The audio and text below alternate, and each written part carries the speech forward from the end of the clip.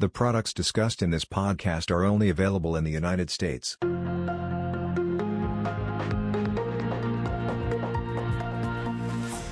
Hello and welcome to our podcast from the Consultant's Desk, where we discuss asset allocation trends in financial advisor portfolios analyzed by Natixis Investment Manager Solutions. I'm Kevin McCullough, one of the consultants from the Portfolio Analysis and Consulting team, joined today by my colleague Mark Santolo, also a consultant in our group. And today we're going to tackle one of the more challenging areas of asset allocation today, fixed income. Mark, obviously we've seen a really difficult backdrop for fixed income on a year-to-date basis, with inflation really being the fear that has gripped headlines and has really been driving risk asset price action, across all asset classes. One question that's continued to come up in the conversations that I have with advisors, and I'm sure your conversations are similar, is what impact is quantitative tightening going to have on risk assets? Our high-level take, 60,000-foot view as a team has sort of been, the impact should be minimal, but it's one of those things that sort of matters to the extent that the market thinks that it matters. One of the areas where you might actually see more of a near-term impact is the high-quality fixed income space, since, it tends to be the area that I'd say most directly impacted by the quantitative tightening, since the Fed has been a buyer of fixed income securities ever since the COVID crisis. So, Mark, just to level set, can you describe a little bit the mechanics of what quantitative tightening actually means? Sure. So first, to understand quantitative tightening, I think you need to understand quantitative easing. The Fed has been buying treasuries and mortgage-backed securities as part of monetary policy support going all the way back to late 2008 during the global financial crisis. But a lot of the recent balance sheet expansion happened in the immediate aftermath of COVID-19. This program to buy bonds, to reduce interest rates and spur economic activity, you often hear that called quantitative easing, or QE. And one of the effects was it created artificial scarcity for treasuries and mortgages because you had a massive buyer gobbling up all the high-quality debt. Now, fast forward 2+ years, and starting in June, the Fed has begun to reduce the size of bond holdings on the balance sheet. And so this is called quantitative tightening, or QT. And some investors are afraid that now we're going the other way. The massive buyer, the Fed, is done shopping, so that high-quality debt needs to find another buyer and go on sale to do so. To be clear, we're not of the mind that this is a massive issue that's going to cause yields to run away and disrupt markets. It's meant to be a gradual, long-term process. In fact, they're not even selling bonds at this point. They're just letting bonds that are already maturing roll off the balance sheet without replacing them.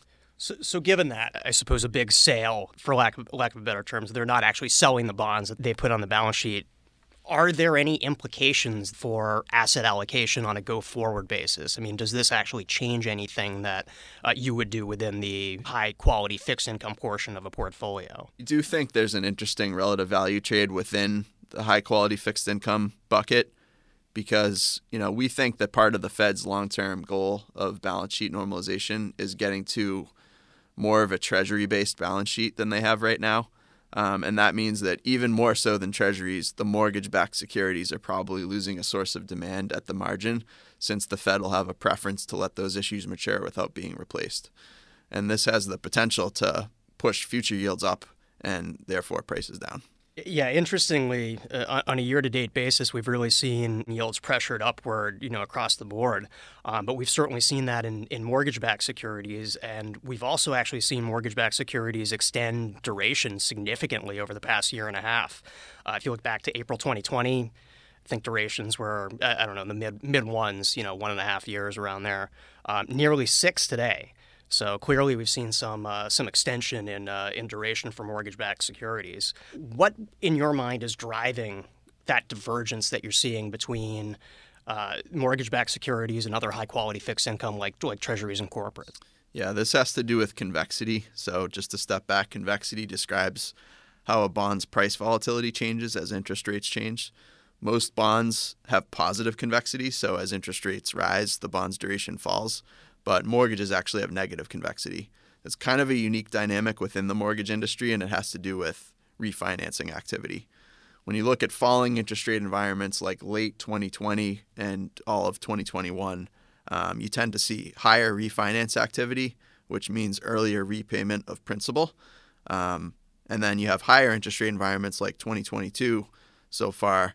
That's going to lead to lower refinance activity and then later payment of principal. The vast majority of mortgage holders today are locked in at historically low rates, and the pretty drastic increase in rates that we've seen this year means they have no incentive to refinance for the foreseeable future.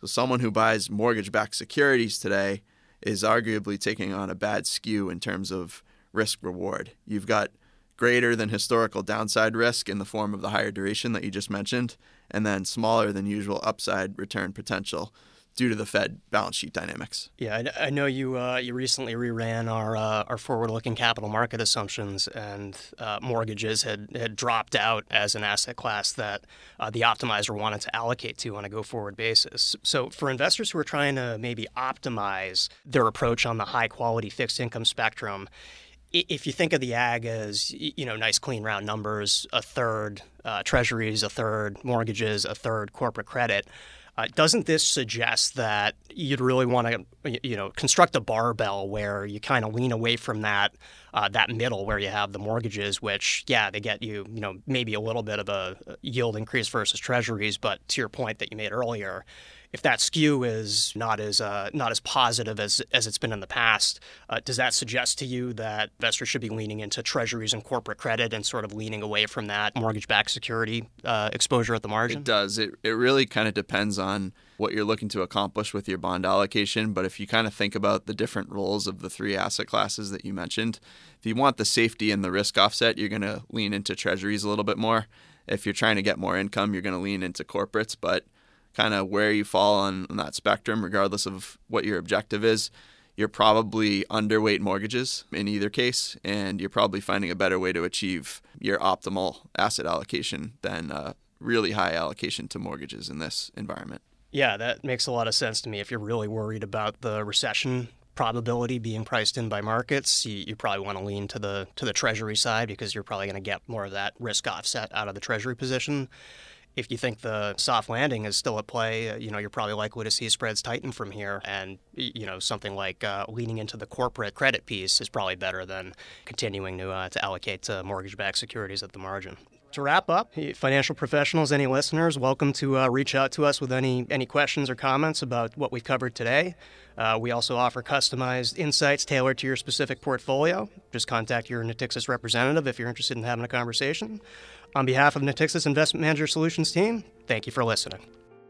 Important information. As of July 6, 2022, this material is provided for informational purposes only and should not be construed as investment advice. There can be no assurance that developments will transpire as forecasted. Actual results may vary. The views and opinions expressed may change based on market and other conditions. Investing involves risk, including the risk of loss. Investment risk exists with equity, fixed income, international and emerging markets. Additionally, alternative investments, including managed futures, can involve a higher degree of risk and may not be suitable for all investors. There is no assurance that any investment will meet its performance objectives or that losses will be avoided. This document may contain references to copyrights, indexes and trademarks that may not be registered in all jurisdictions. Third-party registrations are the property of their respective owners and are not affiliated with Natixis Investment Managers or any of its related or affiliated companies. Collectively Natixis. Such third-party owners do not sponsor, endorse or participate in the provision of any Natixis services, funds or other financial products. The Bloomberg U.S. Aggregate Bond Index is a broad-based index that covers the U.S. dollar-denominated, investment-grade, fixed-rate, taxable bond market of SEC-registered securities. The index includes bonds from the Treasury, government-related, corporate, mortgage-backed securities, asset-backed securities, and collateralized mortgage-backed securities sectors. Natixis Advisors, LLC provides advisory services through its division Natixis Investment Manager Solutions. Advisory services are generally provided with the assistance of model portfolio providers, some of which are affiliates of Natixis Investment Managers, LLC. Natixis Advisors, LLC does not provide tax or legal advice. Please consult with a tax or legal professional prior to making any investment decision. NatixisImSolutions.com. Natixis Distribution, LLC is a limited-purpose broker-dealer and the distributor of various registered investment companies for which advisory services are provided by affiliates of Natixis Investment Managers. Pod 23, July 2022. Ad tracks 4835394 1 1. Expiration date July 31, 2023.